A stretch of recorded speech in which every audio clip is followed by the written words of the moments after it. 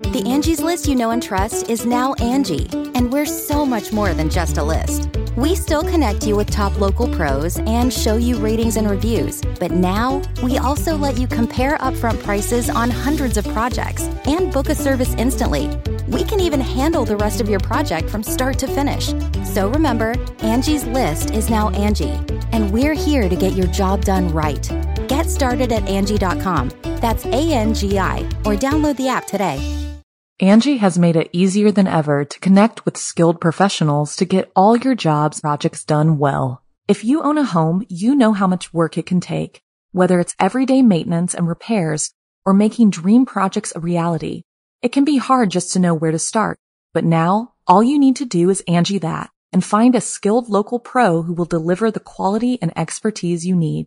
Angie has over 20 years of home service experience, and they've combined it with new tools to simplify the whole process. Bring them your project online or with the Angie app, answer a few questions, and Angie can handle the rest from start to finish, or help you compare quotes from multiple pros and connect instantly, which means you can take care of just about any home project in just a few taps. Because when it comes to getting the most out of your home, you can do this when you Angie that. Download the free Angie mobile app today or visit Angie.com. That's ANGI.com.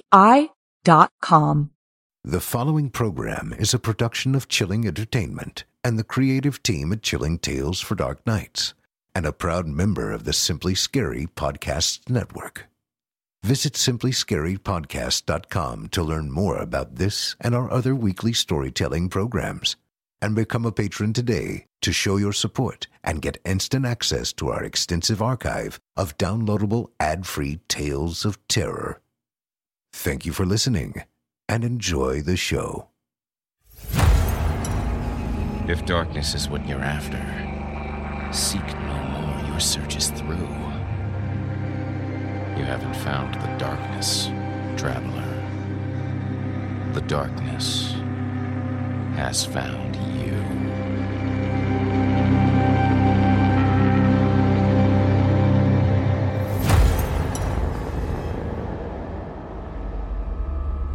Welcome to Season 3, Episode 12. I'm your host, Jason Hill, and I'm thrilled you could join me tonight. Hark the herald Shoggoth sing, glory to the elder things. That's right, Lovecraftmas is back, baby, with the last Lovecraft story of 2020. Easily the most Lovecraftian year we've had in a while. So sound the carnal flutes, because Azathoth is coming to town. Oh, he definitely sees you when you're sleeping, and he probably won't mind if you're a little naughty, if you know what I'm saying.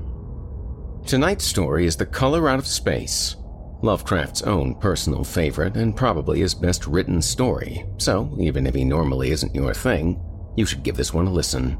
And, afterwards, check out the film adaptation on a certain premium channel I may have mentioned in the last episode.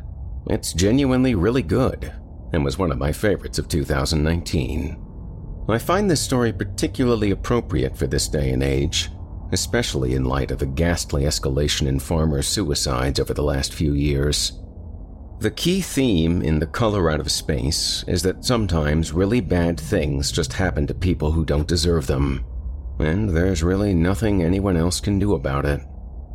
Though, if you do want to reach out and help a farmer in need, I recommend looking into Agribility, Life Essentials, the National Black Farmers Association, the Cultivating Change Foundation, the National Young Farmers Coalition, the Veterans to Farmers Organization, and many, many more.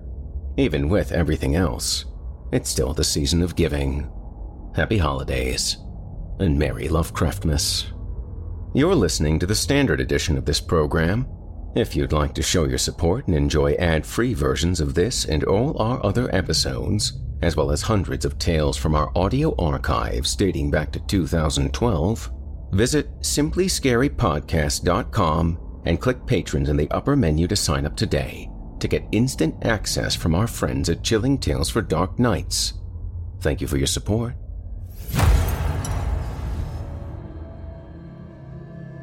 And now, without further ado, from the great Howard Phillips Lovecraft, I give you The Color out of space.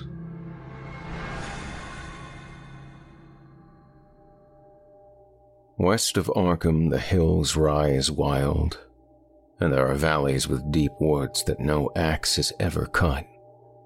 There are dark, narrow glens where the trees slope fantastically, and where thin brooklets trickle without ever having caught the glint of sunlight.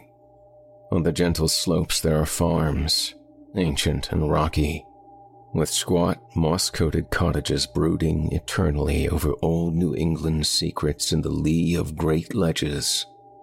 But these are all vacant now, the wide chimneys crumbling and the shingled sides bulging perilously beneath low gambrel roofs.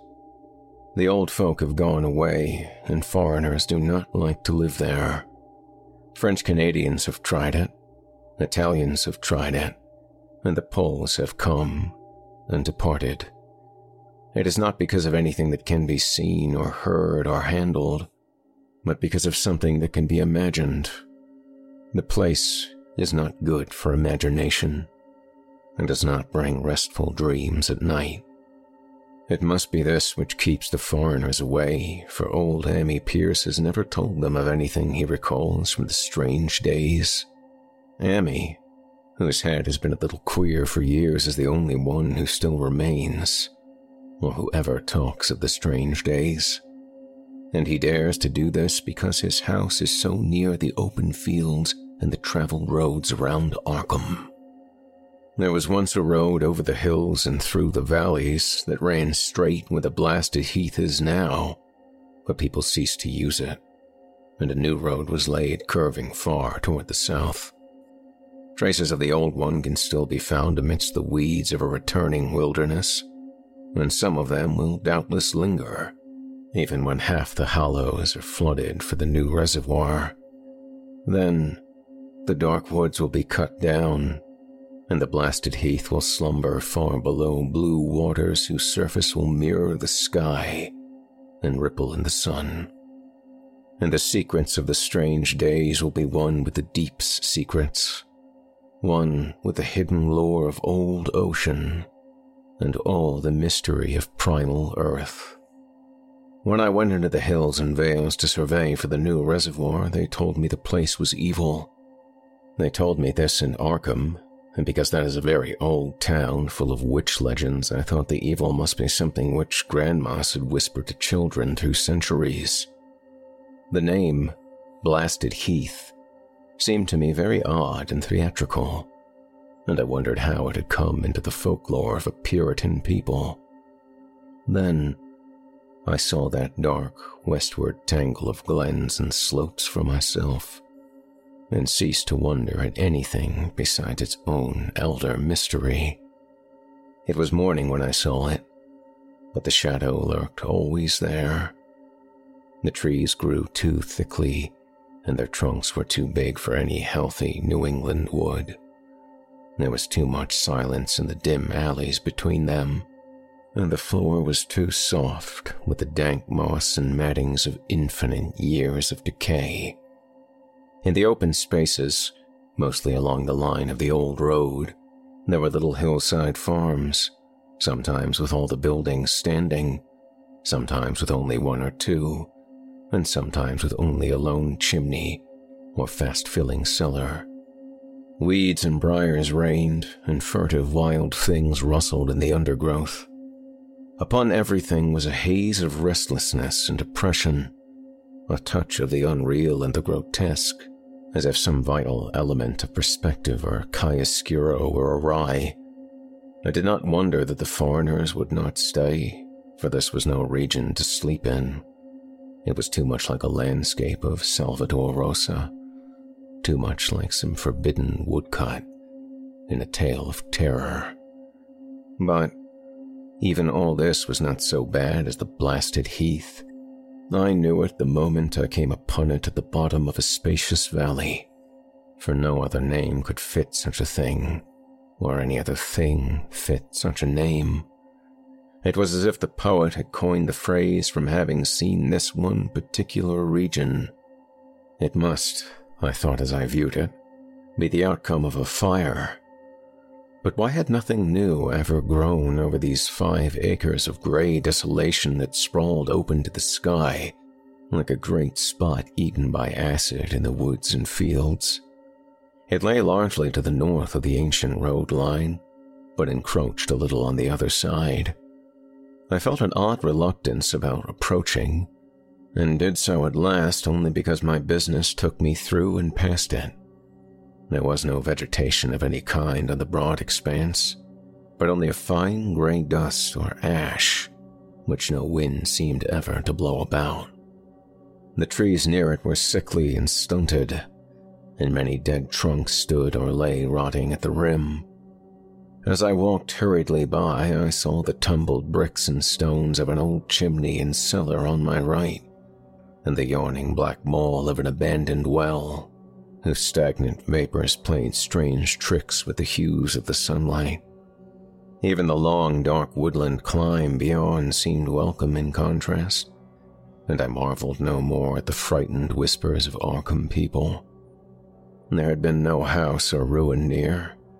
Even in the old days, the place must have been lonely and remote, and at twilight, dreading to repass that ominous spot, I walked circuitously back to the town by the curious road on the south. I vaguely wished some clouds would gather, for an odd timidity about the deep, skyey voids above had crept into my soul. In the evening, I asked old people in Arkham about the blasted heath and what was meant by that phrase, strange days, which so many evasively muttered. I could not, however, get any good answers except that all the mystery was much more recent than I had dreamt. It was not a matter of old legendary at all, but something within the lifetime of those who spoke. It had happened in the 80s, and a family had disappeared or was killed. Speakers would not be exact, and because they all told me to pay no attention to old Ammi Pierce's crazy tales, I sought him out the next morning, having heard that he lived alone in the ancient, tottering cottage where the trees first begin to get very thick. It was a fearsomely ancient place, and had begun to exude the faint miasmal odor which clings about houses that have stood too long. Only with persistent knocking could I rouse the aged man, and when he shuffled timidly to the door, could tell he was not glad to see me. He was not so feeble as I had expected, but his eyes drooped in a curious way, and his unkempt clothing and white beard made him seem very worn and dismal. Not knowing just how he could best be launched on his tales, I feigned a matter of business, told him of my surveying, and asked vague questions about the district. He was far brighter and more educated than I had been led to think, and before I knew it, had grasped quite as much of the subject as any man I had talked with in Arkham. He was not like other rustics I had known in the sections where reservoirs were to be.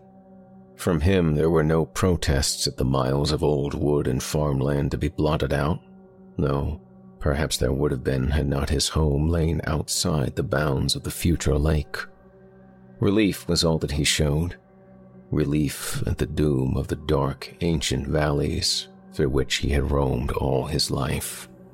They were better underwater now, better underwater since the strange days, and with this opening, his husky voice sank low, while his body leaned forward, and his right forefinger began to point shakily and impressively.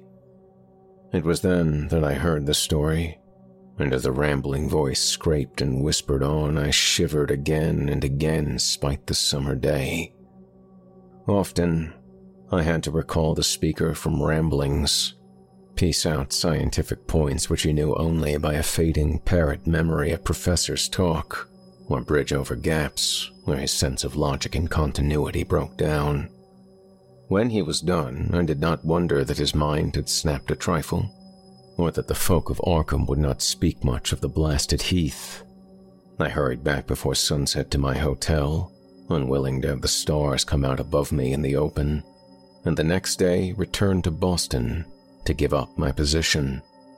I could not go into that dim chaos of old forest and slope again, or face another time that gray blasted heath where the black well yawned deep beside the tumbled bricks and stones. The reservoir will soon be built now, and all those elder secrets will be safe forever under watery fathoms. But even then, I do not believe I would like to visit that country by night, at least not when the sinister stars are out, and nothing could bribe me to drink the new city water of Arkham. It all began, old Amy said, with a meteorite.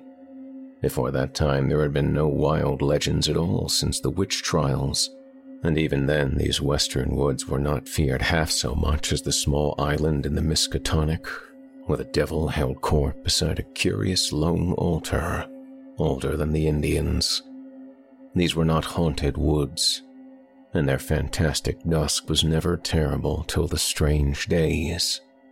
Then there had come that white noontide cloud, that string of explosions in the air, and that pillar of smoke from the valley far in the wood.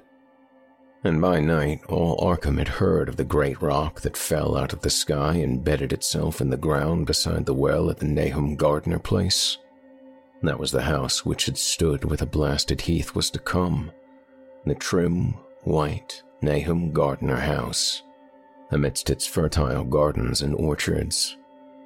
Nahum had come to town to tell people about the stone, and dropped in at Amy Pierce's on the way. Amy was 40 then, and all the queer things were fixed very strongly in his mind. He and his wife had gone with the 3 professors from Miskatonic University, who hastened out the next morning to see the weird visitor from unknown stellar space, and had wondered why Nahum had called it so large the day before. It had shrunk, Nahum said, as he pointed out the big brownish mound above the ripped earth and charred grass near the archaic well sweep in his front yard. But the wise men answered that stones do not shrink. Its heat lingered persistently, and Nahum declared it had glowed faintly in the night.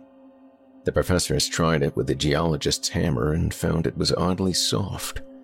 It was, in truth, so soft as to be almost plastic, and they gouged rather than chipped a specimen to take back to the college for testing. They took it in an old pail borrowed from Nahum's kitchen, for even the small piece refused to grow cool. On the trip back, they stopped at Amy's to rest and seemed thoughtful when Mrs. Pierce remarked that the fragment was growing smaller and burning the bottom of the pail. Truly, it was not large, but perhaps they had taken less than they thought.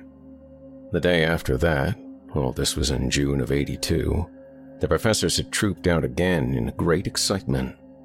As they passed Amy's, they told him what queer things the specimen had done, and how it had faded wholly away when they put it in a glass beaker. The beaker had gone too, and the wise men talked of the strange stone's affinity for silicon. It had acted quite unbelievably in that well-ordered laboratory, doing nothing at all, and showing no occluded gases when heated on charcoal, being wholly negative in the borax bead, and soon proving itself absolutely non-volatile at any producible temperature, including that of the oxyhydrogen blowpipe. On an anvil it appeared highly malleable, and in the dark its luminosity was very marked. Stubbornly refusing to grow cool, it soon had the college in a state of real excitement, and when, upon heating before the spectroscope, it displayed shining bands unlike any known colors of the normal spectrum, there was much breathless talk of new elements, bizarre optical properties, and other things which puzzled men of science are wont to say when faced by the unknown. Hot as it was, they tested it in a crucible with all the proper reagents. Water did nothing. Hydrochloric acid was the same. Nitric acid and even aqua regia merely hissed and spattered against its torrid invulnerability. Amy had difficulty in recalling all these things, but recognized some solvents as I mentioned them in the usual order of use. There were ammonia and caustic soda, alcohol and ether, nauseous carbon disulfide, and a dozen others. But although the weight grew steadily less as time passed, and the fragments seemed to be slightly cooling. There was no change in the solvents to show that they had attacked the substance at all. It was a metal, though, beyond a doubt. It was magnetic for one thing, and after its immersion in the acid solvents, there seemed to be the faint traces of the Widmedstatten figures found on meteoric iron. When the cooling had grown very considerable, the testing was carried on in glass, and it was in a glass beaker that they left the chips made of the original fragment during the work.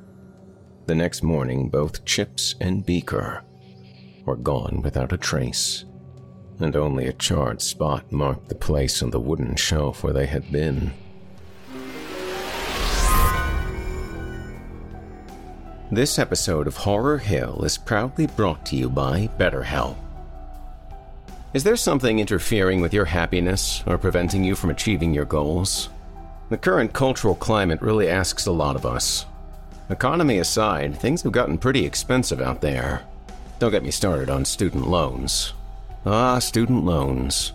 That charming dollop of whipped cream on American life that makes you feel like it's Hanukkah every month. Except you're the one giving the gifts. And that oil generally burns a little bit longer than 8 days. That's right. Stressors. We all got them. And for the lucky people who have jobs, most of them expect you to stay late, work over the weekends, come in early, take a cut in vacation time. Hell, take 2. Now that's a Christmas stocking that never quite empties out. Ho, ho,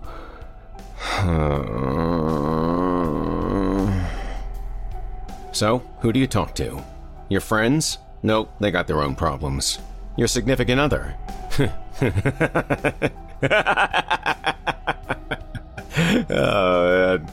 Your family? Nope, Dad's trying to figure out where his pension fund went. No. So, who do you talk to get this stuff off your chest? And you gotta get it off, because it's getting heavy. You need a licensed professional therapist that you can start communicating with in under 48 hours.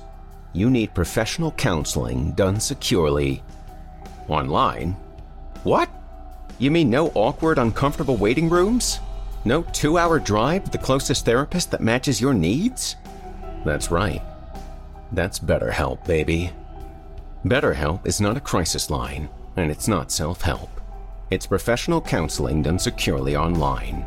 BetterHelp offers a broad range of expertise which may not be locally available in many areas, and BetterHelp's service is available to clients worldwide.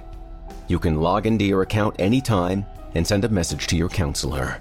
You'll get timely and thoughtful responses. Plus, you can schedule weekly video or phone sessions and leave those miserable waiting rooms with their crappy magazines behind. BetterHelp is committed to facilitating great therapeutic matches so they make it easy and free to change counselors if needed. It's more affordable than traditional offline counseling, and financial aid is available. BetterHelp wants you to start living a happier life today. Visit betterhelp.com/hill. That's better, H-E-L-P, and join the over 1 million people who have taken charge of their mental health with the help of an experienced professional. In fact, so many people have been using BetterHelp that they are recruiting additional counselors in all 50 states. And don't forget this special offer for Horror Hill listeners to get 10% off your first month at betterhelp.com/hill. One more time, that's better, HELP.com/hill for 10% off your first month.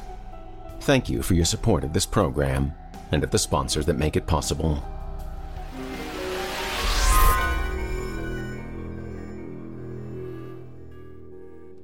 All this the professors told Amy as they paused at his door, and once more he went with them to see the stony messenger from the stars, though this time his wife did not accompany him.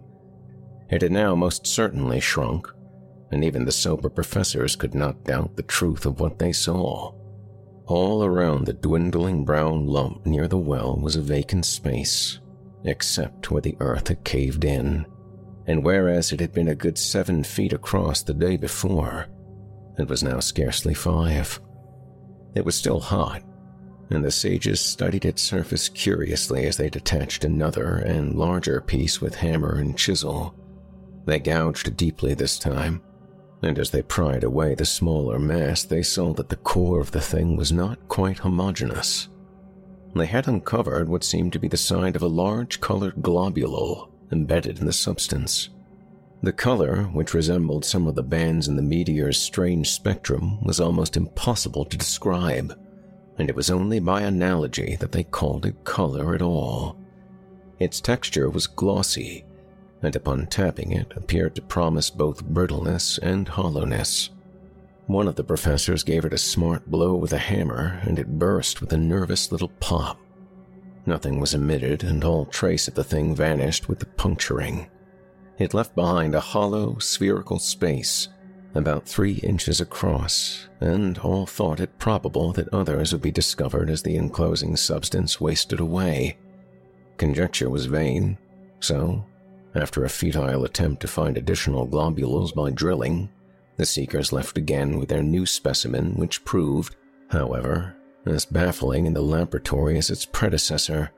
Aside from being almost plastic, having heat, magnetism, and slight luminosity, cooling slightly in powerful acids, possessing an unknown spectrum, wasting away in air and attacking silicon compounds with mutual destruction as a result, it presented no identifying features whatsoever, and at the end of the tests, the college scientists were forced to own that they could not place it.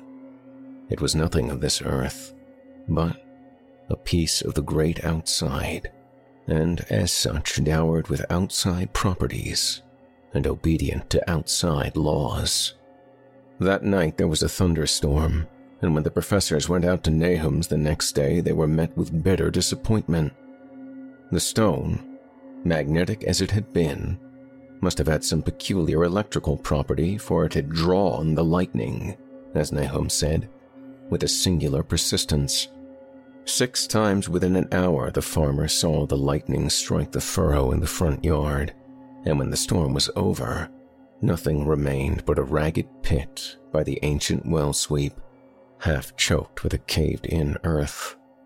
Digging had borne no fruit, and the scientists verified the fact of the utter vanishment.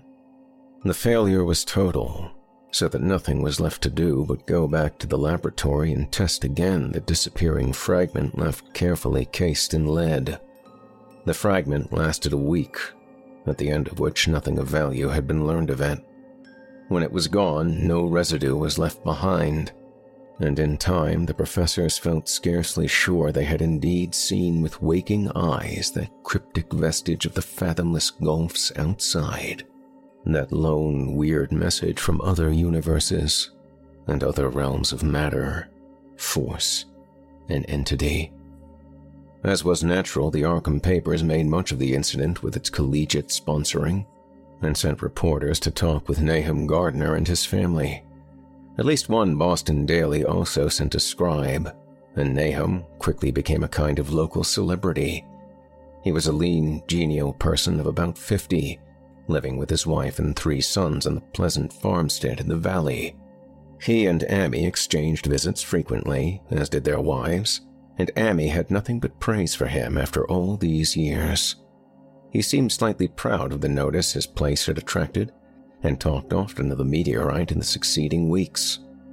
That July and August were hot, and Nahum worked hard at his haying in the 10-acre pasture across Chapman's Brook, his rattling wain wearing deep ruts in the shadowy lanes between. The labor tired him more than it had in other years, and he felt that age was beginning to tell on him. Then fell the time of fruit and harvest. The pears and apples slowly ripened, and Nahum vowed that his orchards were prospering as never before. The fruit was growing to phenomenal size and unwonted gloss, and in such abundance that extra barrels were ordered to handle the future crop. But with the ripening came sour disappointment, for of all that gorgeous array of specious lusciousness, not one single jot was fit to eat. Into the fine flavor of the pears and apples had crept a stealthy bitterness and sickishness, so that even the smallest bites induced a lasting disgust. It was the same with the melons and tomatoes, and Nahum sadly saw that his entire crop was lost. Quick to connect events, he declared that the meteorite had poisoned the soil, and thanked heaven that most of the other crops were in the upland lot along the road. Winter came early, and was very cold. Amy saw Nahum less often than usual, and observed that he had begun to look worried. The rest of his family, too, seemed to have grown taciturn, and were far from steady in their church-going or their attendance at the various social events of the countryside. For this reserve or melancholy no cause could be found, though all the household confessed now and then to poorer health and a feeling of vague disquiet. Nahum himself gave the most definite statement of anyone when he said he was disturbed about certain footprints in the snow. They were the usual winter prints of red squirrels, white rabbits, and foxes, but the brooding farmer professed to see something not quite right about their nature and arrangement. He was never specific, but appeared to think they were not as characteristic of the anatomy of habits of squirrels and rabbits and foxes as they ought to be. Amy listened without interest to this talk until one night, when he drove past Nahum's house in his sleigh on the way back from Clark's Corner. There had been a moon, and a rabbit had run across the road, and the leaps of that rabbit were longer than either Amy or his horse liked. The latter, indeed, had almost run away when brought up by a firm rein. Thereafter, Amy gave Nahum's tales more respect, and wondered why the gardener dog seemed so cowed and quivering every morning. They had, it developed, nearly lost the spirit to bark. In February, the McGregor boys from Meadow Hill were out shooting woodchucks, and not far from the Gardner place bagged a very peculiar specimen. The proportion of its body seemed slightly altered in a queer way impossible to describe, while its face had taken on an expression which no one ever saw in a woodchuck before. The boys were genuinely frightened and threw the thing away at once, so that only their grotesque tales of it ever reached the people of the countryside. But the shying horses near Nahum's house had now become an acknowledged thing, and all the basis for a cycle of whispered legend was fast taking form. People vowed that the snow melted faster around Nahum's than it did anywhere else, and early in March there was an awed discussion in Potter's General Store at Clark's Corners. Stephen Rice had driven past Gardner's in the morning and had noticed the skunk cabbages coming up through the mud by the woods across the road.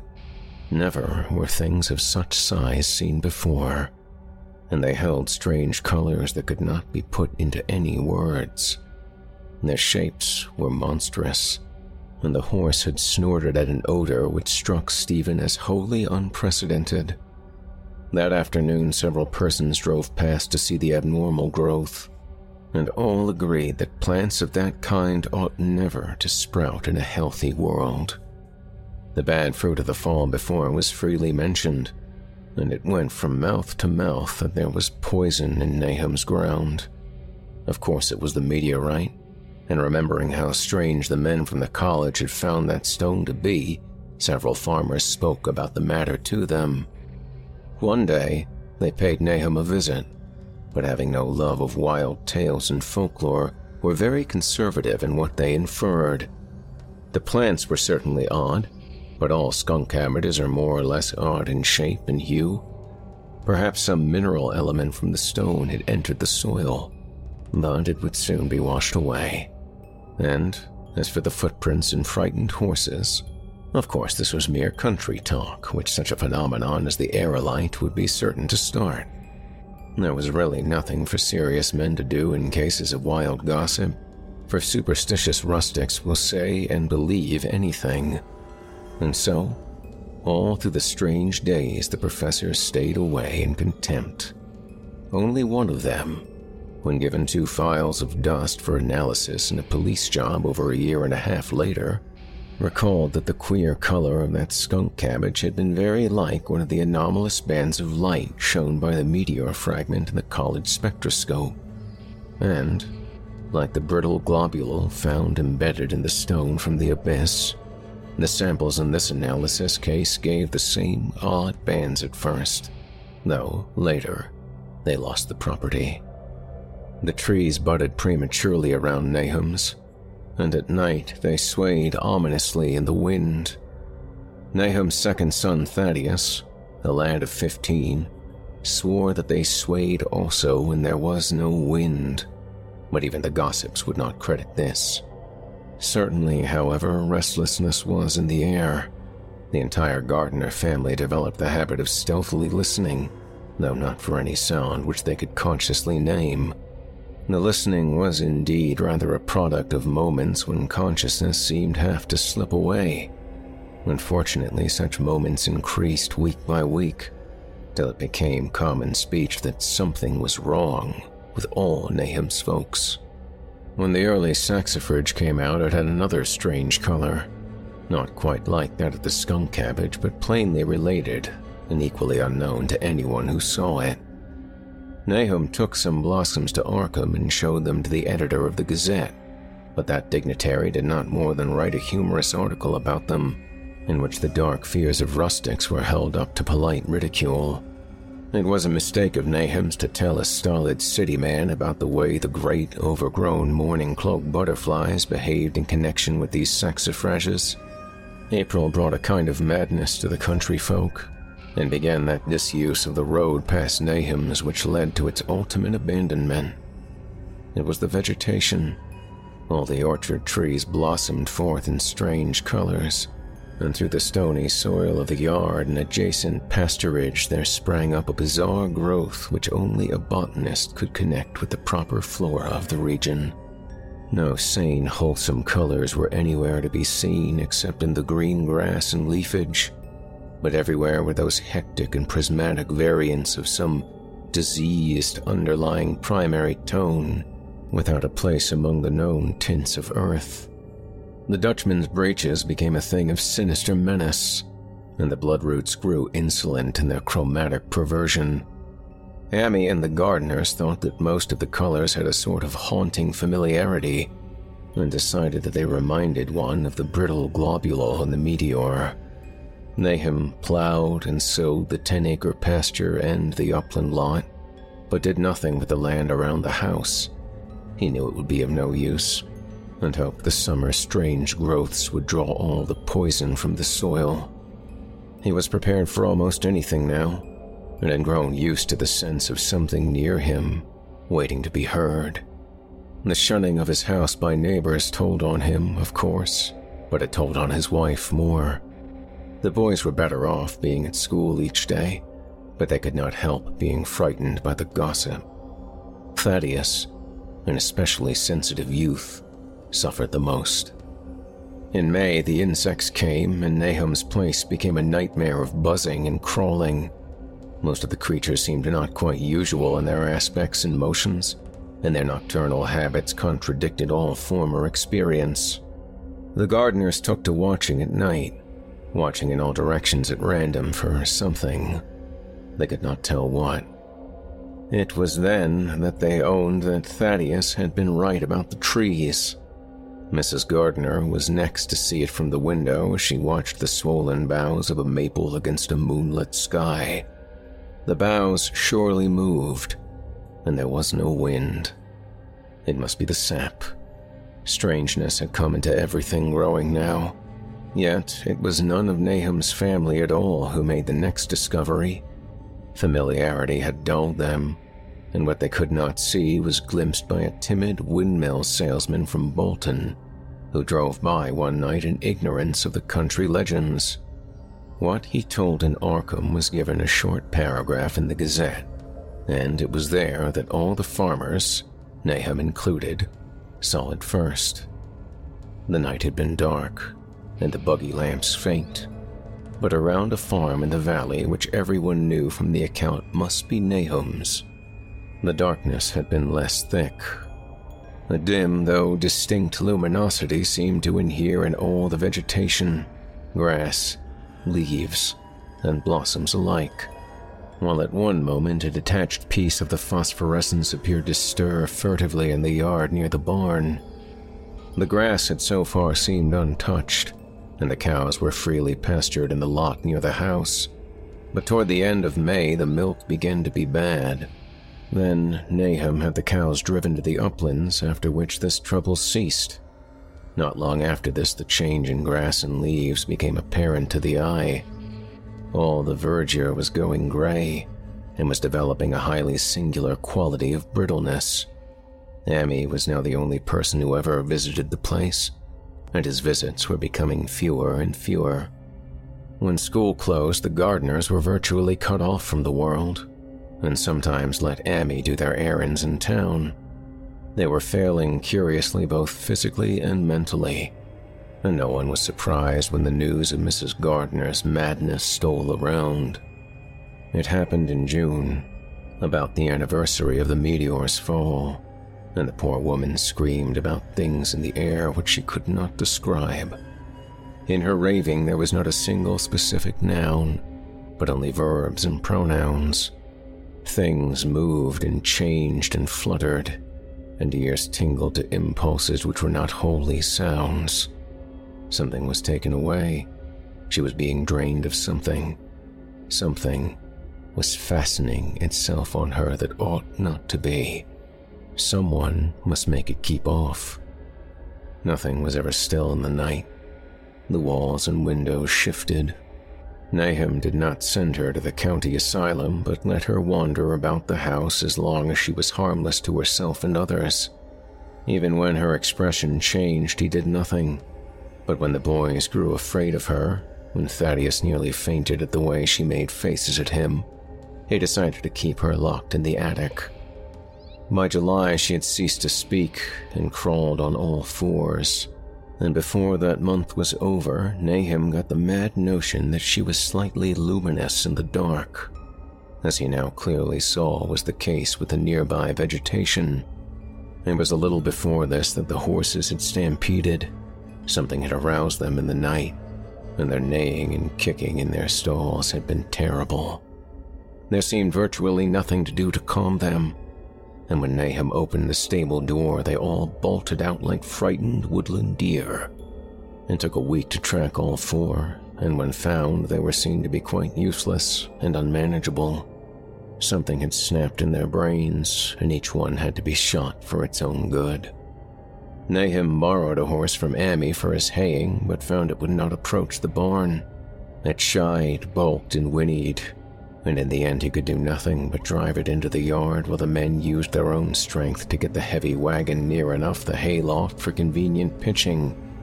And, all the while, the vegetation was turning gray and brittle. Even the flowers, whose hues had been so strange, were graying now, and the fruit was coming out gray and dwarfed and tasteless. The asters and goldenrod bloomed gray and distorted, and the roses and zinnias and hollyhocks in the front yard were such blasphemous-looking things that Nahum's oldest boy, Zenas, cut them down. The strangely puffed insects died about that time. Even the bees had left their hives and taken to the woods. By September, all the vegetation was fast crumbling to a grayish powder, and Nahum feared that the trees would die before the poison was out of the soil.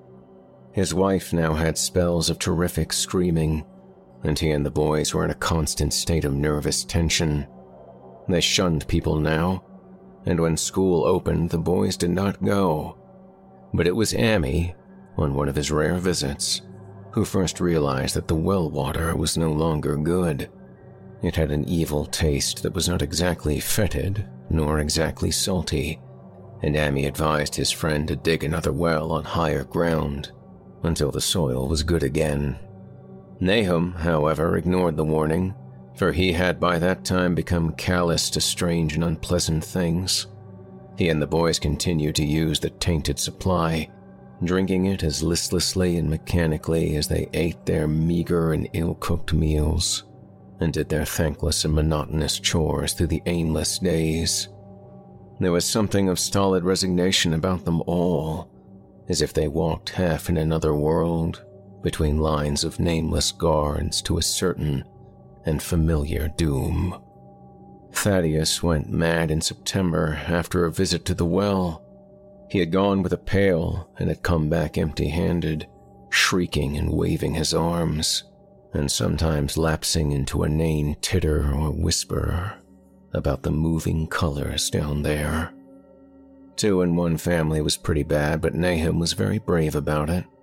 He let the boy run about for a week until he began stumbling and hurting himself, and then he shut him in an attic room across the hall from his mother's.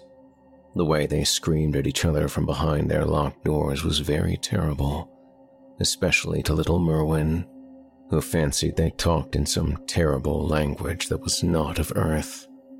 Merwin was getting frightfully imaginative, and his restlessness was worse after the shutting away of the brother who had been his greatest playmate. Almost at the same time, the mortality among the livestock commenced.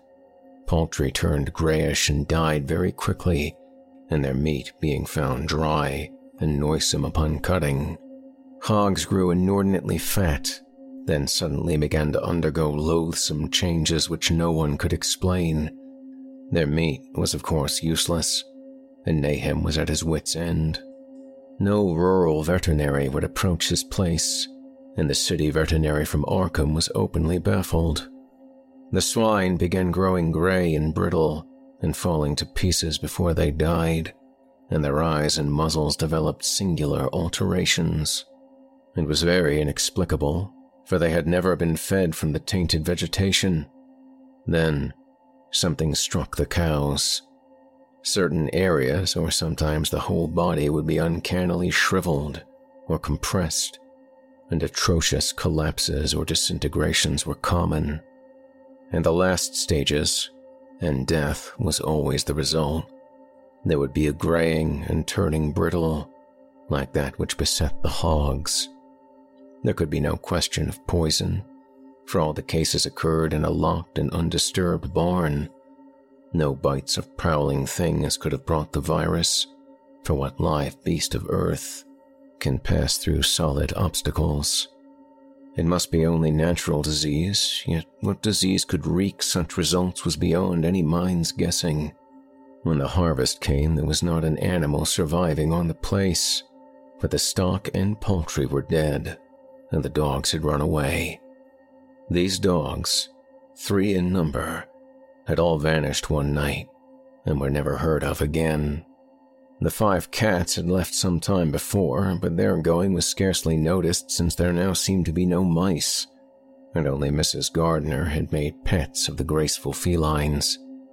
On the 19th of October, Nahum staggered into Amy's house with hideous news. The death had come to poor Thaddeus in his attic room, and it had come in a way which could not be told. Nahum had dug a grave in the railed family plot behind the farm, and had put therein what he found.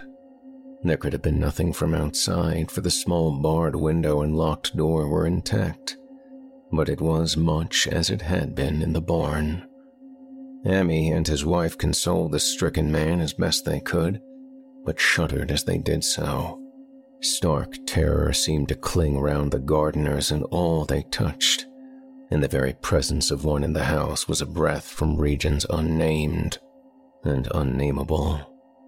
Amy accompanied Nahum home with the greatest reluctance, and did what he might to calm the hysterical sobbing of little Merwin.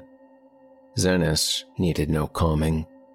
He had come of late to do nothing but stare into space and obey what his father told him, and Amy thought that his fate was very merciful. Now and then Merwin's screams were answered faintly from the attic, and in response to an inquiring look, Nahum said that his wife was getting very feeble. When night approached, Amy managed to get away, for not even friendship could make him stay in that spot when the faint glow of vegetation began, and the trees may or may not have swayed without wind. It was really lucky for Amy that he was not more imaginative. Even as things were, his mind was bent ever so slightly.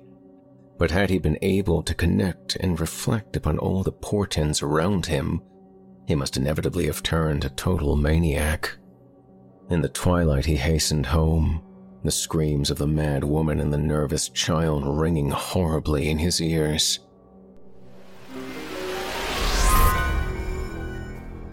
This episode of Horror Hill is proudly brought to you by Warby Parker. Now, as most of you of course already know, I'm a voice guy, a tonsil tweaker, a John Q. Larynx, a proud member of the Glossal Brotherhood.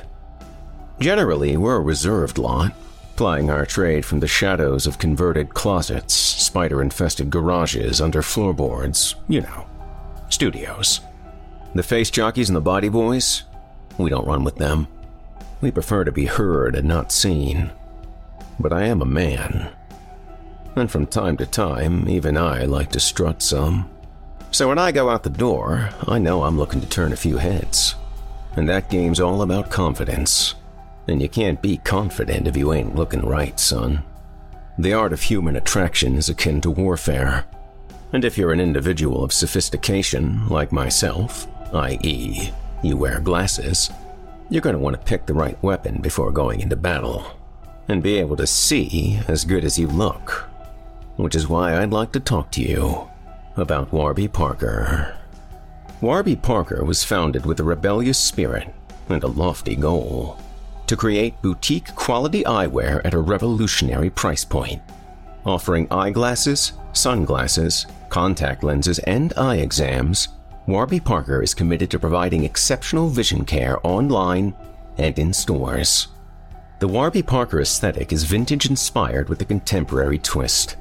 Every pair is custom fit with anti-reflective polycarbonate prescription lenses, starting at $95, with sizes ranging from extra narrow to extra wide, and can be customized to fit all face shapes.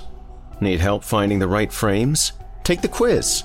Just a few quick questions and they'll suggest the perfect pair that are totally personalized to fit your face and style. Now, I personally really struggle finding new glasses. I always feel like the mirrors in the optometrist's office make me look like a dork, no matter what pair I'm trying on.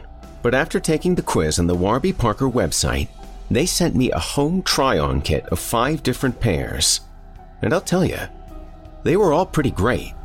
But after only a few minutes, I knew exactly which one was for me. And that's a level of confidence in my own choice that I have never found at an optometrist's office. And the whole process was so easy and enjoyable that I might just do it again sometime. So do yourself, your eyes, and your look a huge favor, and try Warby Parker's free home try-on program for yourself. Order 5 pairs of glasses to try at home for free for 5 days. There is absolutely no obligation to buy. Shipping is free and includes a prepaid return shipping label. That's right, listeners. Try 5 pairs of glasses at home for free at warbyparker.com/hill. That's WARBY Parker.com/hill. Finally, as an end-of-the-year treat, you can save 15% when you purchase 2 or more pairs of Warby Parker prescription eyewear, including eyeglasses or sunglasses. This limited-time offer ends on December 31st, 2020. Thank you for your support of this program and of the sponsors that make it possible.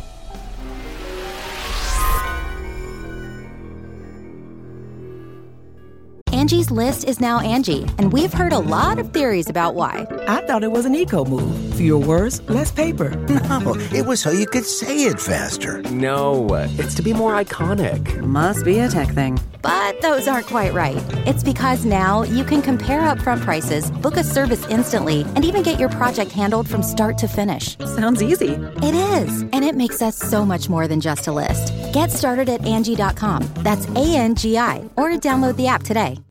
You can live out your MasterChef dreams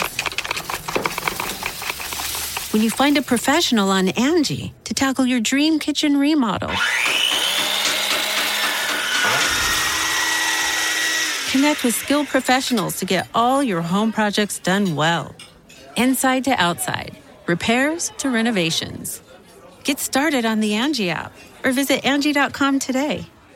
You can do this when you Angie that.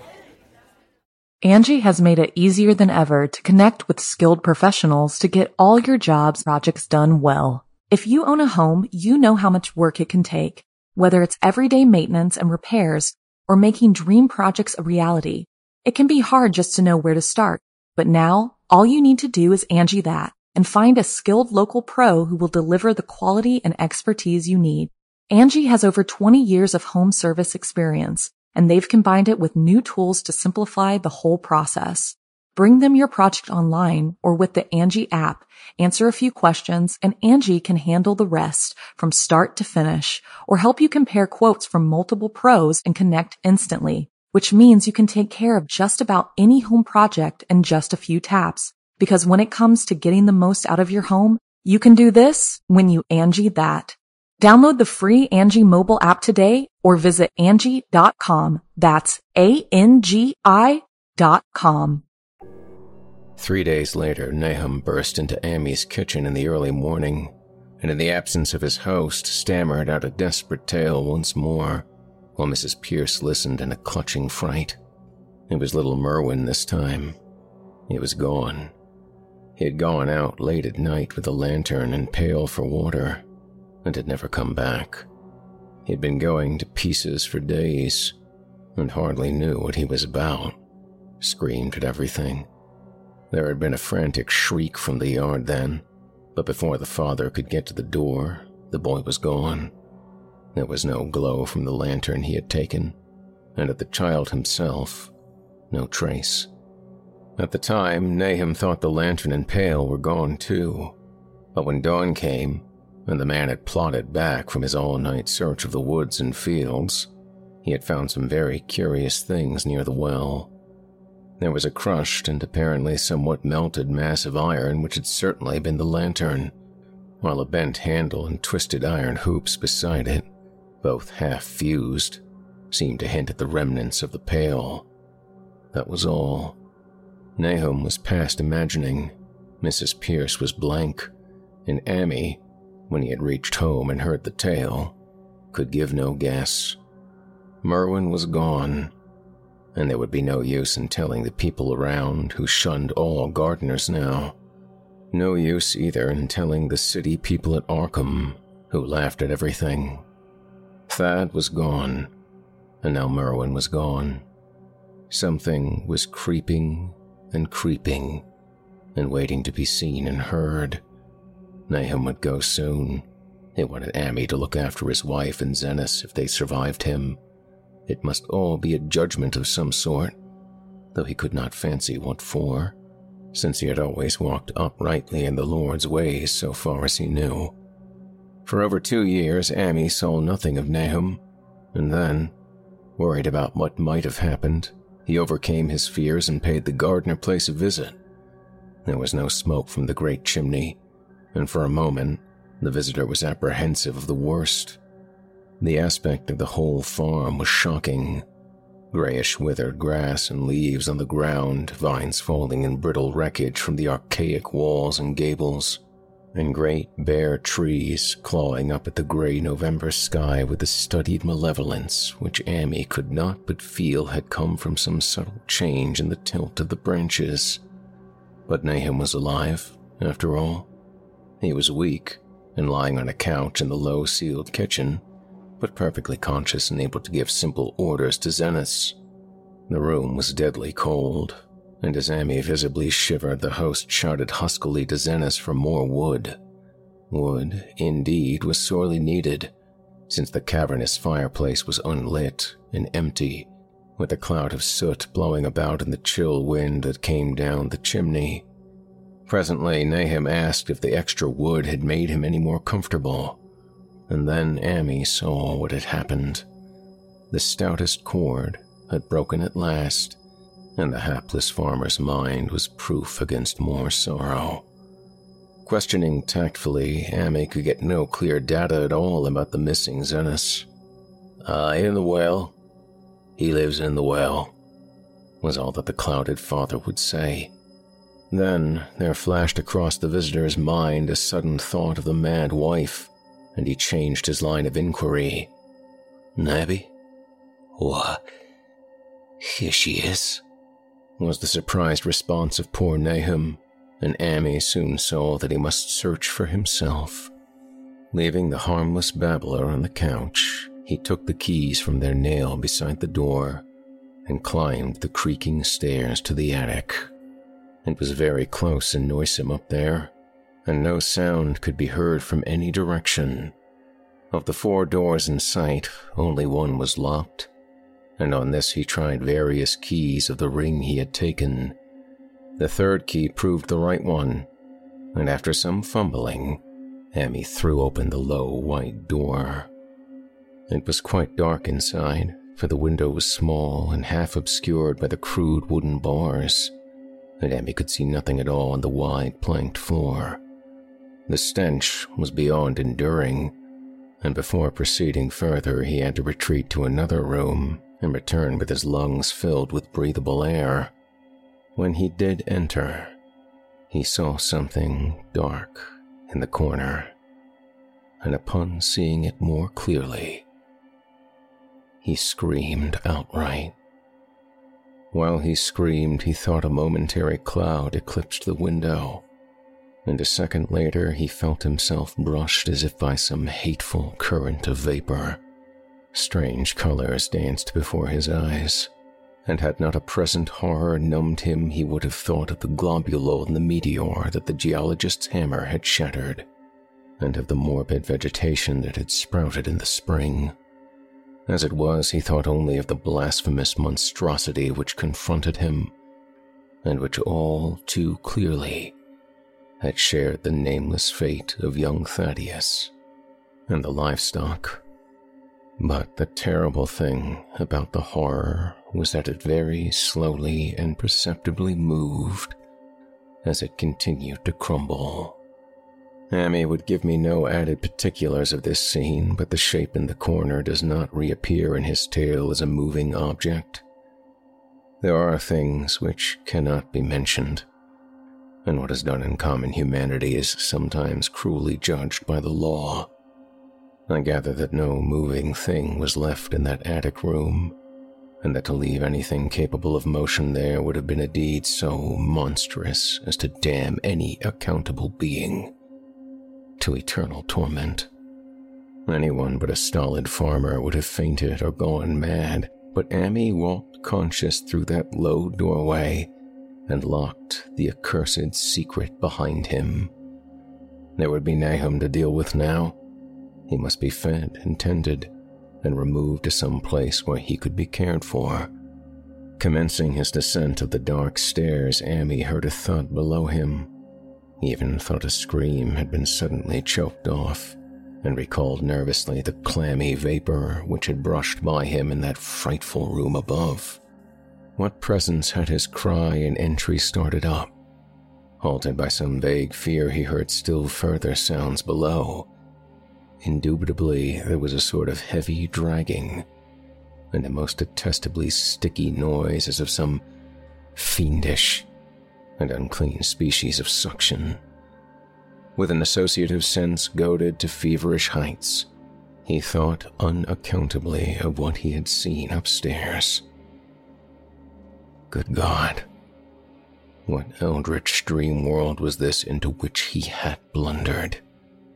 He dared move neither backward nor forward, but stood there, trembling, at the black curve of the boxed-in staircase. Every trifle of the scene burned itself into his brain. The sounds, the sense of dread, expectancy, the darkness, the steepness of the narrow step. Unmerciful heaven! The faint but unmistakable luminosity of all the woodwork in sight, steps, sides, exposed lathes and beams alike. Then there burst forth a frantic whinny from Amy's horse outside, followed at once by a clatter which told of a frenzied runaway. In another moment, horse and buggy had gone beyond earshot, leaving the frightened man on the dark stairs to guess what had sent them. But that was not all. There had been another sound out there, a sort of liquid splash. Water. It must have been the well.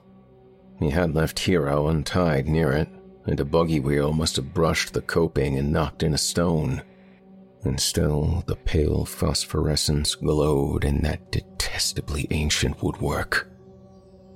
God, how old the house was. most of it built before 1670, and the gambrel roof no later than 1730. A feeble scratching on the floor downstairs now sounded distinctly, and Amy's grip tightened on a heavy stick he had picked up in the attic for some purpose. Slowly nerving himself, he finished his descent and walked boldly toward the kitchen. But he did not complete the walk because what he sought was no longer there. It had come to meet him, and it was still alive after a fashion. Whether it had crawled or whether it had been dragged by any external forces, Amy could not say, but the death had been at it. Everything had happened in the last half hour, but collapse, graying, and disintegration were already far advanced.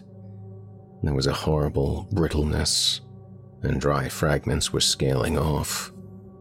Amy could not touch it, but looked horrifiedly into the distorted parody that had been a face. What was it, Nahum? What was it? He whispered, and the cleft, bulging lips were just able to crackle out a final answer. Nothing.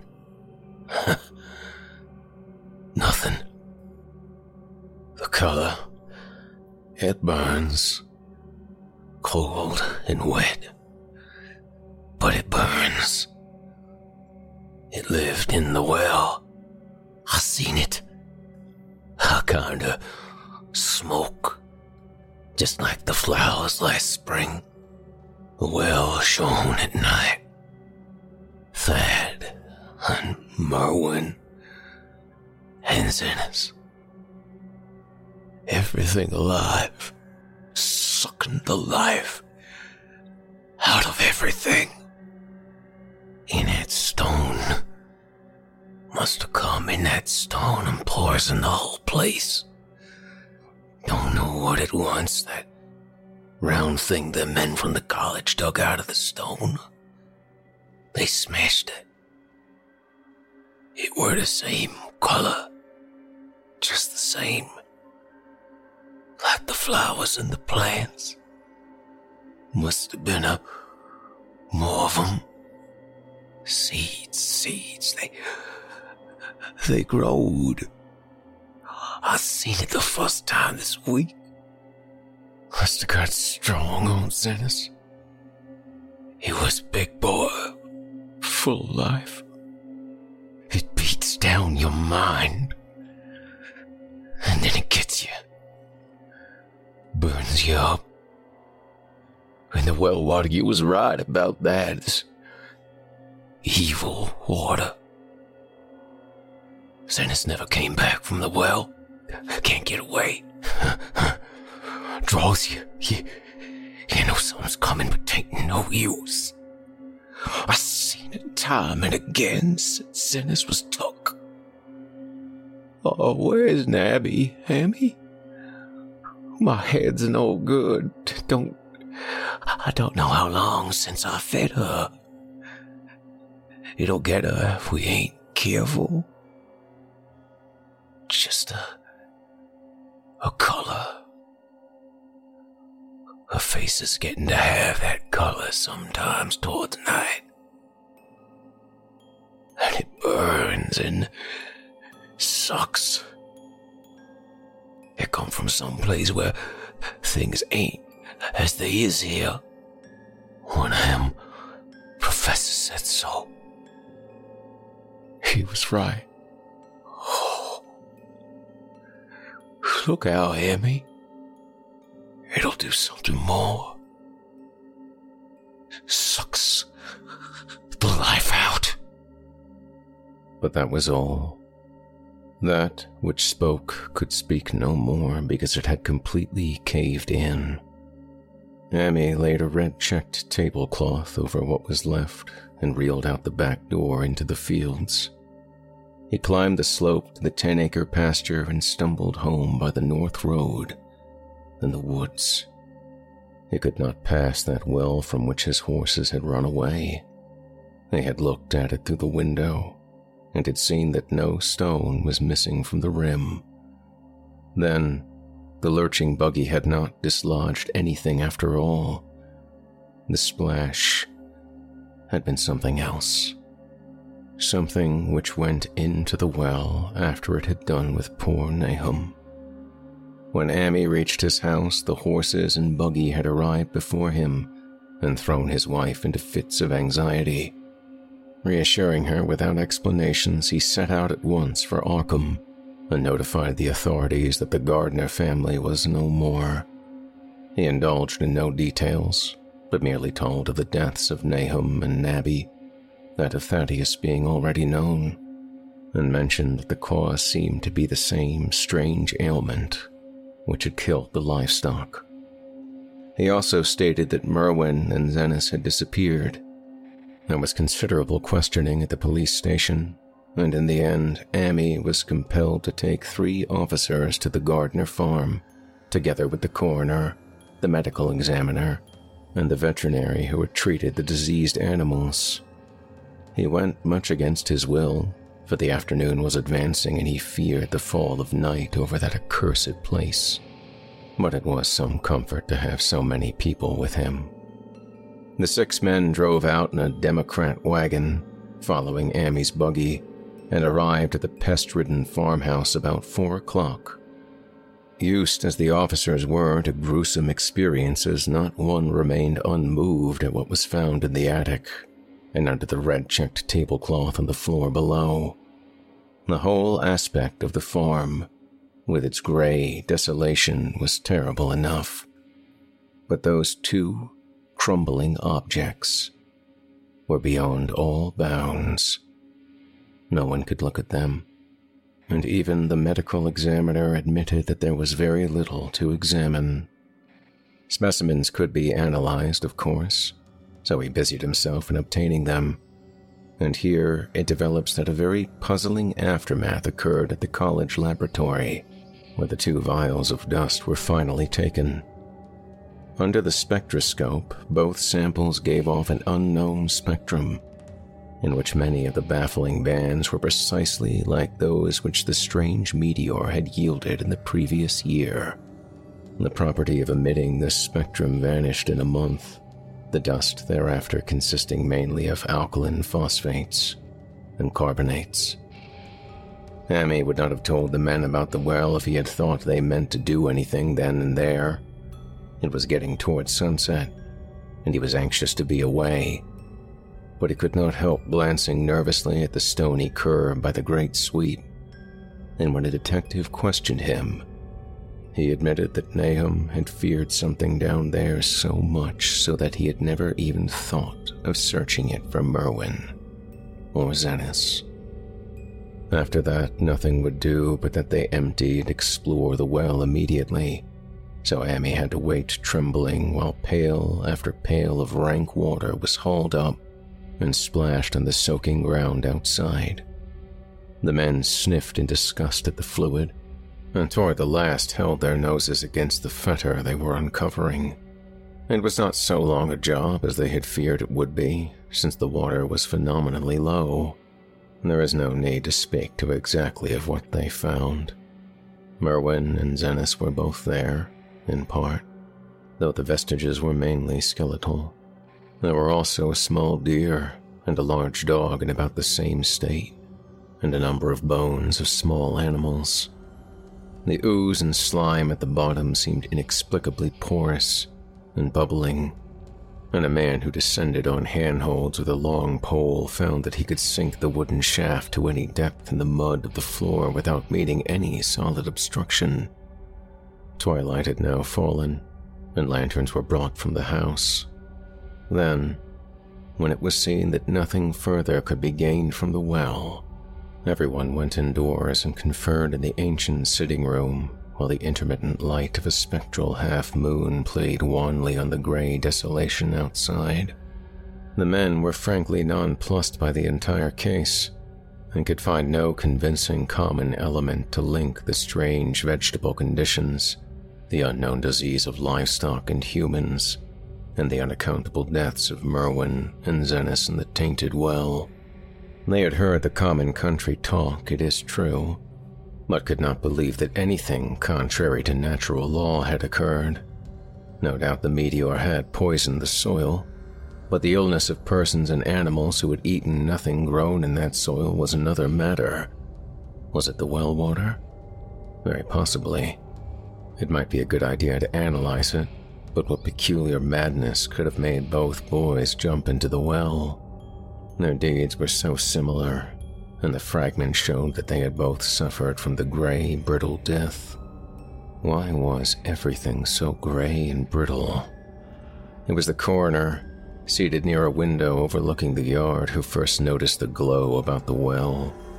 Night had finally set in, and all the abhorrent ground seemed faintly luminous with more than the fitful moonbeams. But this new glow was something definite and distinct, and appeared to shoot up from the black pit like a softened ray from a searchlight, giving dull reflections in the little ground pools where the water had been emptied.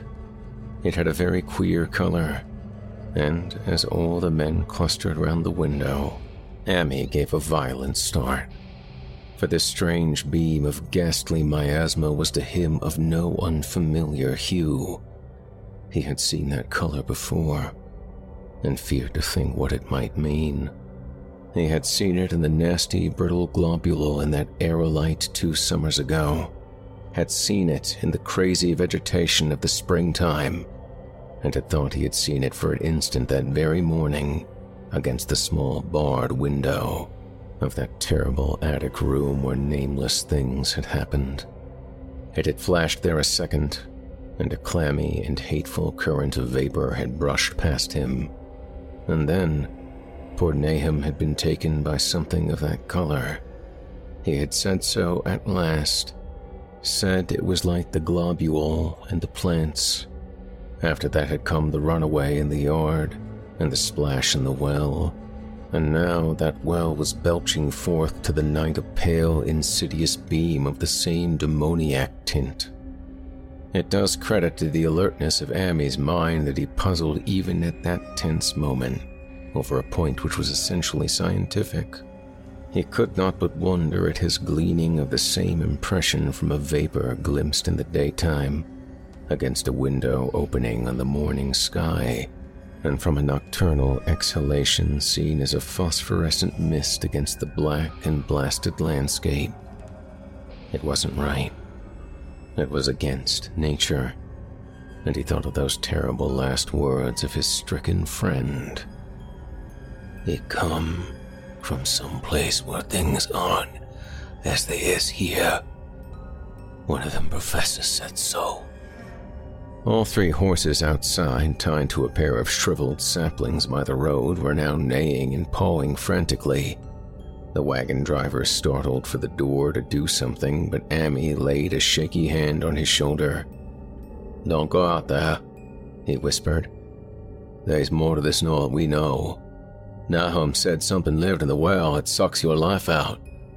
He said it must be something growed from a round ball like one we saw and seen that meteor stone what fell a year ago June. Sucks and burns, he said, and it's just a cloud of color, like that light out there now, that you can hardly see and can't tell what it is. Nahum thought it feeds on everything living and gets stronger all the time. He said he's seen it this last week.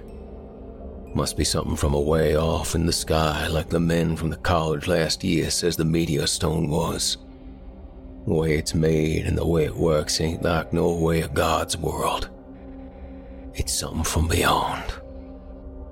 So, the men paused indecisively as the light from the well grew stronger, and the hitched horses pawed and whinnied in increasing frenzy. It was truly an awful moment, with terror in that ancient and accursed house itself. 4 monstrous sets of fragments, 2 from the house and 2 from the well and the woodshed behind, and that shaft of unknown and unholy iridescence from the slimy depths in front. Amy had restrained the driver on impulse, forgetting how uninjured he himself was after the clammy brushing of that colored vapor in the attic room. But perhaps it is just as well that he acted as he did. No one will ever know what was abroad that night, and though the blasphemy from beyond had not so far hurt any human of unweakened mind, there is no telling what it might not have done at that last moment. And with its seemingly increased strength and the special signs of purpose it was soon to display beneath the half-clouded moonlit sky. All at once, one of the detectives at the window gave a short, sharp gasp. The others looked at him, and then quickly followed his own gaze upward to the point at which its idle straying had been suddenly arrested. There was no need for words.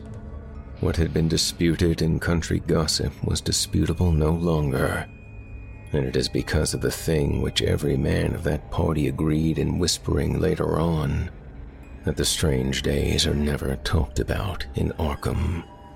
It is necessary to premise that there was no wind at that hour of the evening. One did arise not long afterward, but there was absolutely none then. Even the dry tips of the lingering hedge mustard, gray and blighted, and the fringe on the roof of the standing Democrat wagon were unstirred. And yet, amid that tense, godless calm, the high bare boughs of all the trees in the yard were moving. They were twitching morbidly and spasmodically, clawing in convulsive and epileptic madness at the moonlit clouds, scratching impotently in the noxious air, as if jerked by some allied and bodiless line of linkage with subterranean horrors writhing and struggling below the black roots. Not a man breathed for several seconds. Then, a cloud of darker depth passed over the moon, and the silhouette of clutching branches faded out momentarily. At this, there was a general cry, muffled with awe but husky, and almost identical from every throat, for the terror had not faded with the silhouette, and in a fearsome instant of deeper darkness, the watcher saw wriggling at that treetop height 1,000 tiny points of faint and unhallowed radiance, tipping each bough like the fire of St. Elmo, or the flames that come down on the apostles' heads at Pentecost. It was a monstrous constellation of unnatural light, like a glutted swarm of corpse-fed fireflies dancing hellish sarabands over an accursed marsh, and its color was that same nameless intrusion which Amy had come to recognize and dread. All the while, the shaft of phosphorescence from the well was getting brighter and brighter, bringing to the minds of the huddled men a sense of doom and abnormality which far outtraced any image their conscious minds could form. It was no longer shining out. It was pouring out. And as the shapeless stream of unplaceable color left the well, it seemed to flow directly into the sky. The veterinary shivered and walked to the front door to drop the heavy extra bar across it. Amy shook no less, and had to tug and point for lack of controllable voice when he wished to draw notice to the growing luminosity of the trees. The neighing and stamping of the horses had become utterly frightful, but not a soul of that group in the old house would have ventured forth for any earthly reward. With the moments, the shining of the trees increased, while their restless branches seemed to strain more and more toward verticality. The wood of the well sweep was shining now, and presently a policeman dumbly pointed to some wooden sheds and beehives near the stone wall in the west. They were commencing to shine too, though the tethered vehicles of the visitors seemed so far unaffected. Then, there was a wild commotion and clopping in the road, and as Amy quenched the lamp for better seeing, they realized that the span of frantic grays had broken their sapling and run off with the Democrat wagon. The shock served to loosen several tongues, and embarrassed whispers were exchanged. "It spreads on everything organic that's been round here," muttered the medical examiner. No one replied, but the man who had been in the well gave a hint that his long pole must have stirred up something intangible. "It was awful," he added. "There were no bottom at all, just ooze and bubbles, and the feeling of something lurking under there. Amy's horse still pawed and screamed deafeningly in the road outside, and nearly drowned its owner's faint quaver as he mumbled his formless reflections. It come from that stone. It growed down there. Got everything living. Fed itself on a mind and body. Ad and Merwin and Zenis and Nabby. Nahum was the last. They all drunk the water. It got strong on 'em. It come from beyond, where things ain't like they be here. Now, it's gone home. At this point, as the column of unknown color flared suddenly stronger and began to weave itself into fantastic suggestions of shape, which each spectator described differently, there came from poor tethered hero such a sound as no man before or since ever heard from a horse. Every person in that low-pitched sitting room stopped his ears, and Amy turned away from the window in horror and nausea. Words could not convey it. When Amy looked out again, the hapless beast lay huddled inert on the moonlit ground, between the splintered shafts of the buggy. That was the last of Hero, till they buried him next day. But the present was no time to mourn, for almost at this instant a detective silently called attention to something terrible in the very room with them. In the absence of the lamplight, it was clear that a faint phosphorescence had begun to pervade the entire apartment. It glowed on the broad planked floor and the fragment of rag carpet, and shimmered over the sashes of the small paned windows. It ran up and down the exposed corner posts, coruscated about the shelf and mantel, and infected the very doors and furniture. Each minute saw it strengthen, and at last it was very plain that healthy living things must leave that house. Amy showed them the back door and the path up through the fields to the 10-acre pasture. They walked and stumbled as in a dream, and did not dare look back till they were far away on the high ground. They were glad of the path, for they could not have gone the front way, by that well. It was bad enough passing the glowing barn and sheds and those shining orchard trees with their gnarled, fiendish contours, but thank heaven the branches did their worst twisting high up. The moon went under some very black clouds as they crossed the rustic bridge over Chapman's Brook, and it was blind groping from there to the open meadows. When they looked back toward the valley and the distant Gardner place at the bottom, they saw a fearsome sight.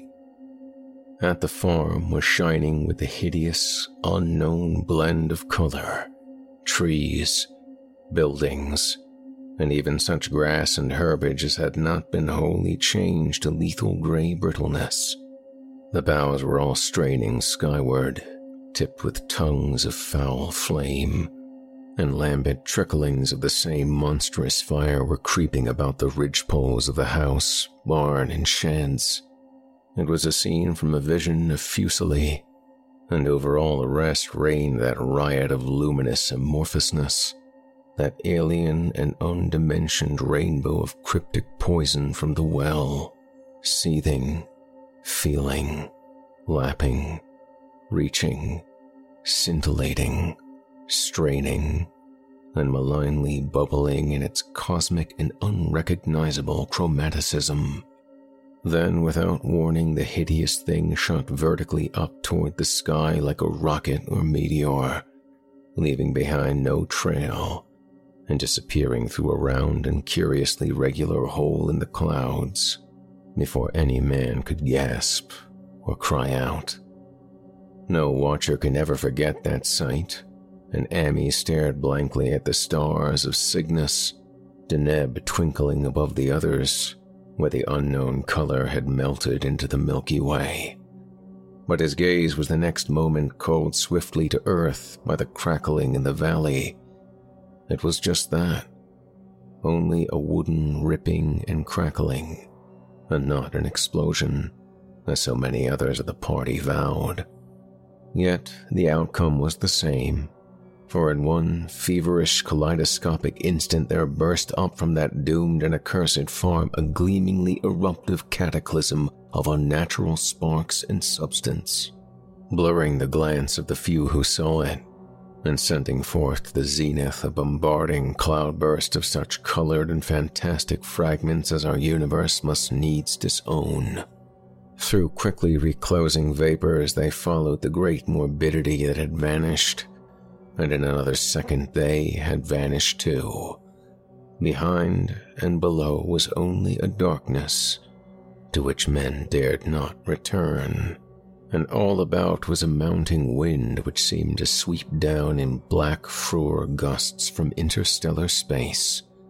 It shrieked and howled, and lashed the fields and distorted woods in a mad cosmic frenzy, till soon the trembling party realized it would be no use waiting for the moon to show what was left down there at Nahum's.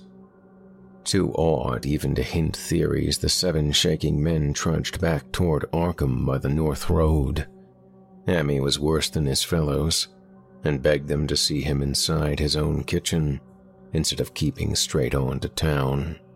He did not wish to cross the blighted wind-whipped woods alone to his home on the main road, for he had an added shock that the others were spared, and was crushed forever with a brooding fear he dared not even mention for many years to come. As the rest of the watchers on that tempestuous hill had stolidly set their faces toward the road, Ammi had looked back an instant at the shadowed valley of desolation so lately sheltering his ill-starred friend, and from that stricken, faraway spot, he had seen something feebly rise, only to sink down again upon the place from which the great, shapeless horror had shot into the sky. It was just a color, but not any color of earth or heavens. And because Ammi recognized that color, and knew that this last faint remnant must still lurk down there in the well, he has never been quite right since. Ammi would never go near the place again. It is 44 years now since the horror happened, but he has never been there, and will be glad when the new reservoir blots it out. I shall be glad too, for I do not like the way the sunlight changed color around the mouth of that abandoned well I passed. I hope the water will always be very deep, but even so, I shall never drink it. I do not think I shall visit the Arkham country hereafter. 3 of the men who had been with Ammi returned the next morning to see the ruins by daylight, but there were not any real ruins. Only the bricks of the chimney, the stones of the cellar, some mineral and metallic litter here and there, and the rim of that nefandous well. Save for Ammi's dead horse, which they towed away and buried, and the buggy which they shortly returned to him, everything that had been living had gone. 5 eldritch acres of dusty gray desert remained, nor has anything ever grown there since. To this day it sprawls open to the sky like a great spot, eaten by acid in the woods and fields, and the few who have ever dared glimpse it in spite of the rural tales have named it the Blasted Heath. The rural tales are queer. They might be even queerer if city men and college chemists could be interested enough to analyze the water from that disused well, or the gray dust that no wind seems to disperse. Botanists, too, want to study the stunted flora on the borders of that spot, for they might shed light on the country notion that the blight is spreading, little by little, perhaps an inch a year. People say the color of the neighboring herbage is not quite right in the spring, and that wild things leave queer prints in the light winter snow. Snow never seems so heavy on the Blasted Heath as it is elsewhere. Horses, The few that are left in this motor age grow skittish in the silent valley, and hunters cannot depend on their dogs too near the splotch of grayish dust. They say the mental influences are very bad too. Numbers went queer in the years after Nahum's taking, and always they lacked the power to get away. Then the stronger-minded folk all left the region, and only the foreigners tried to live in the crumbling old homesteads. They could not stay, though, and one sometimes wonders what insight beyond ours their wild, weird stories of whispered magic have given them.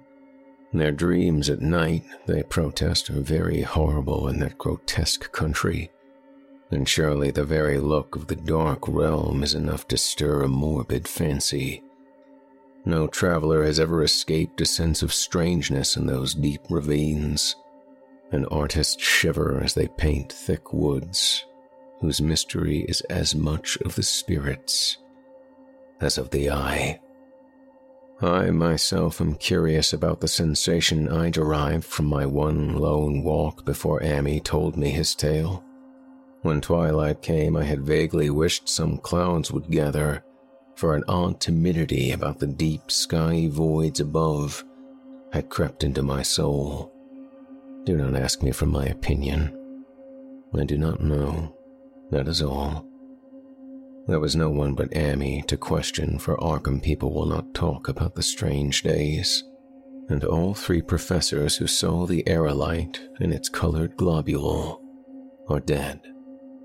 There were other globules. Depend upon that. One must have fed itself and escaped, and probably there was another which was too late. No doubt it is still down the well.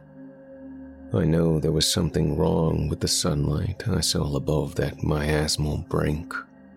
The rustics say the blight creeps an inch a year, so perhaps there is a kind of growth or nourishment even now. But whatever demon hatchling is there, it must be tethered to something, or else it would quickly spread. Is it fastened to the roots of those trees that claw the air? One of the current Arkham tales is about fat oaks that shine and move as they ought not to do at night. What it is, only God knows. In terms of matter, I suppose the thing Ammi described would be called a gas. But this gas obeyed the laws that are not of our cosmos. This was no fruit of such worlds and suns as shine on the telescopes and photographic plates of our observatories. This was no breath from the skies whose motions and dimensions our astronomers measure, or deem too vast to measure. It was just a color, out of space, a frightful messenger from unformed realms of infinity, beyond all nature as we know it, from realms whose mere existence stuns the brain and numbs us with the black extra-cosmic gulfs it throws open before our frenzied eyes. I doubt very much if Ammi consciously lied to me, and I do not think his tale was all a freak of madness as the townsfolk had forewarned. Something terrible came to the hills and valleys on that meteor, and something terrible, though I know not in what proportion, still remains. I shall be glad to see the water come. Meanwhile, I hope nothing will happen to Ammi. He saw so much of the thing, and its influence was so insidious. Why has he never been able to move away? How clearly he recalled those dying words of Nahum's. Can't get away.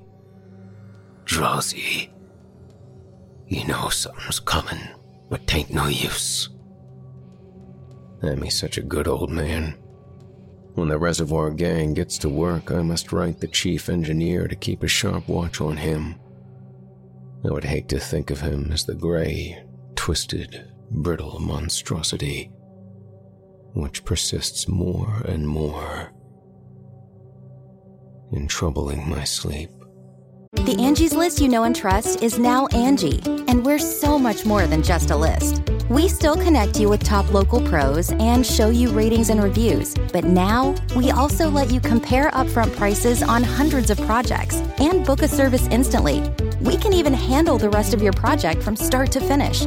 So remember, Angie's List is now Angie, and we're here to get your job done right. Get started at Angie.com. That's ANGI, or download the app today.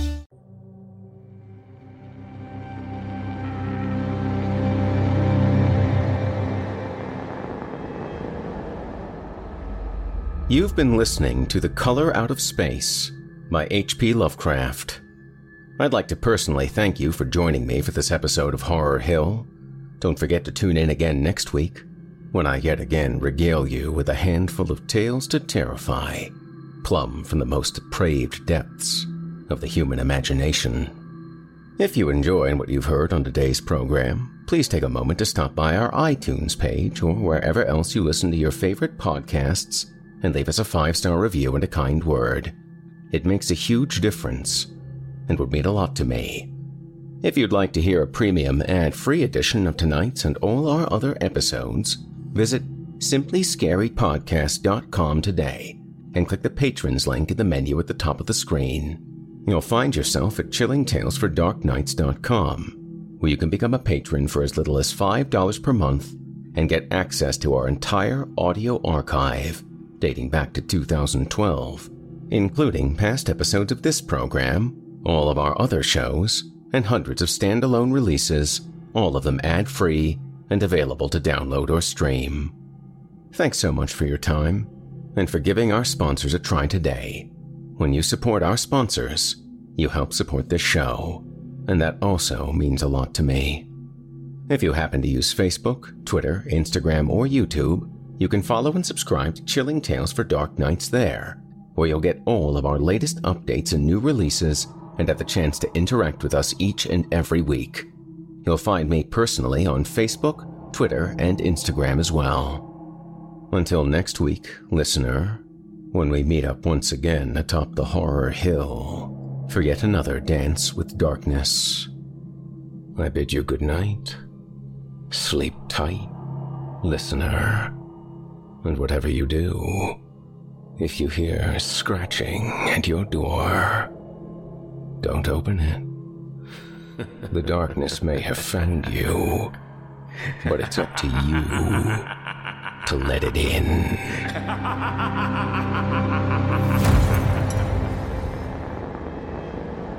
Thanks for listening. You've been listening to the Horror Hill Podcast, a production of Chilling Entertainment and the creative team at Chilling Tales for Dark Nights, and a proud member of the Simply Scary Podcast Network.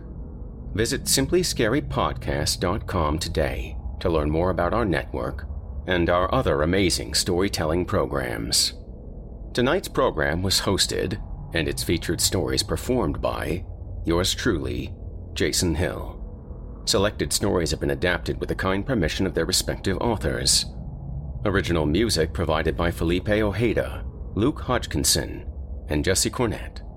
Final mixing and mastering by executive producer and director Craig Groshak. The program's artwork by yours truly, Jason Hill. Logo by Craig Groshak. Got a terrifying tale of your own that you like performed? I take submissions.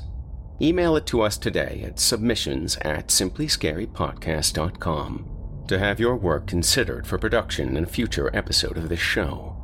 That's submissions@simplyscarypodcast.com.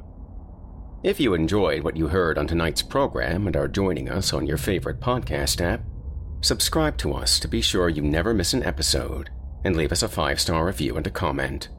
Your feedback means a lot to me.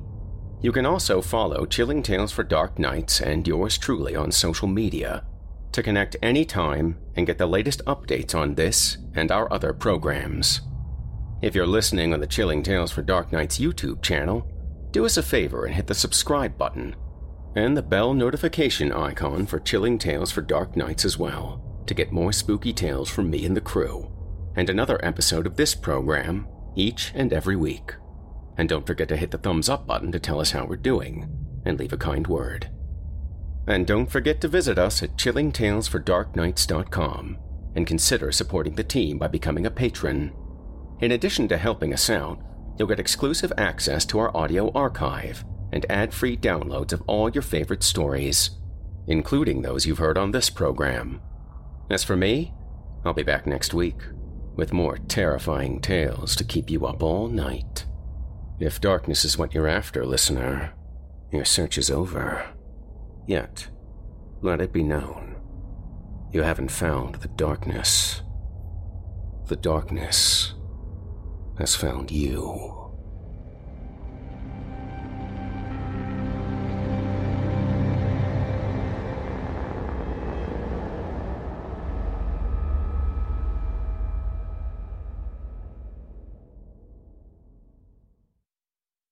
Angie has made it easier than ever to connect with skilled professionals to get all your jobs projects done well. If you own a home, you know how much work it can take, whether it's everyday maintenance and repairs or making dream projects a reality. It can be hard just to know where to start, but now all you need to do is Angie that and find a skilled local pro who will deliver the quality and expertise you need. Angie has over 20 years of home service experience, and they've combined it with new tools to simplify the whole process. Bring them your project online or with the Angie app, answer a few questions, and Angie can handle the rest from start to finish, or help you compare quotes from multiple pros and connect instantly, which means you can take care of just about any home project in just a few taps. Because when it comes to getting the most out of your home, you can do this when you Angie that. Download the free Angie mobile app today or visit Angie.com. That's ANGI.com.